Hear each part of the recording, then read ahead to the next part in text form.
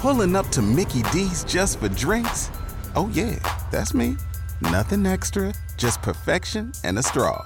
Coming in hot for the coldest cups on the block.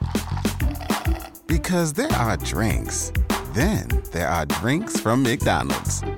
Mix things up with any size lemonade or sweet tea for $1.49. Perfect with our classic fries. Price and participation may vary. Cannot be combined with any other offer.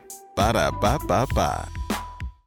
Well, we've been gradually seeing drier days over the last couple of days, at least as storms more widely scattered. Now, you get underneath them, they're very heavy. At Atlantic and Hodges, for example, yesterday, 2.5 inches of rain occurring. And we're only a few miles away here at 104.5 WOKV and CBS 47 and Fox 30 Action News Jacks. Didn't rain at all. Now, we had some thunder, but didn't rain at all. And we'll see that pattern yet again this afternoon, where a few storms pop up. They're very heavy.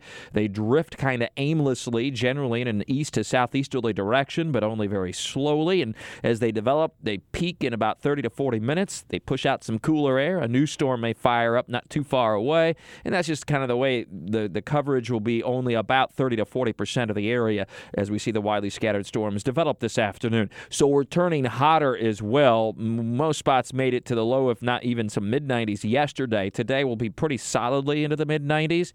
And then the storm's even more isolated for tomorrow and Saturday. Coverage less than a quarter of the area.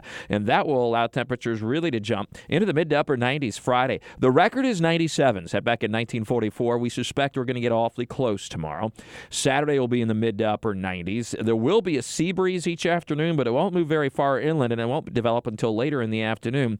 And realize water temperatures are now between 85 and 90 degrees, so even the sea breeze doesn't cool things off a whole lot. And then as we get into Sunday and Monday, Labor Day, we get back into a pattern change that we've been talking about this week. A surge of tropical moisture. The winds start to come in off the Atlantic, especially by late Sunday, and then continuing into Labor Day. And that'll introduce more rainfall. Scattered showers and thunderstorms for Sunday. Probably about half the area getting rain on Sunday, but it'll be locally heavy. You're going to want to keep an eye to the sky. Lots of people with outdoor plans this weekend.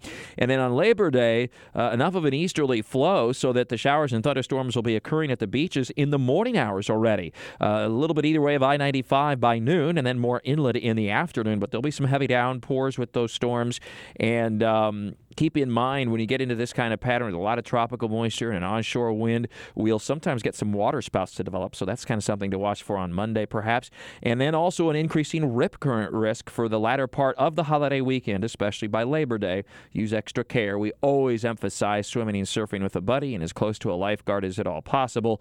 And be aware that as we get past Labor Day, of course, the number of lifeguards starts to dwindle as kiddos are going back to college and school, and it's tougher to get more lifeguards out there, so we have to use even extra care and caution once we get beyond the holiday.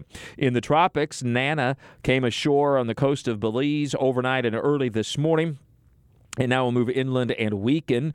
OMAR, very weak and dissipating over the central Atlantic to the north of Bermuda. And that's about all she wrote, at least for any named storms. So we'll at least go a little while now without a named storm.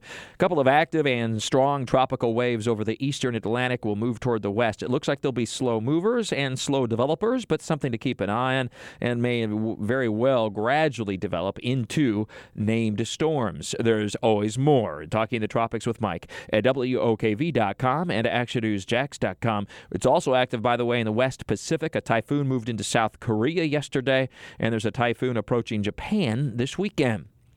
Have a great and safe day with all your weather all the time. I'm Chief Meteorologist Mike Burrish from the CBS 47 at Fox 30 Action News Jax First Alert Weather Center for 104.5 WOKV.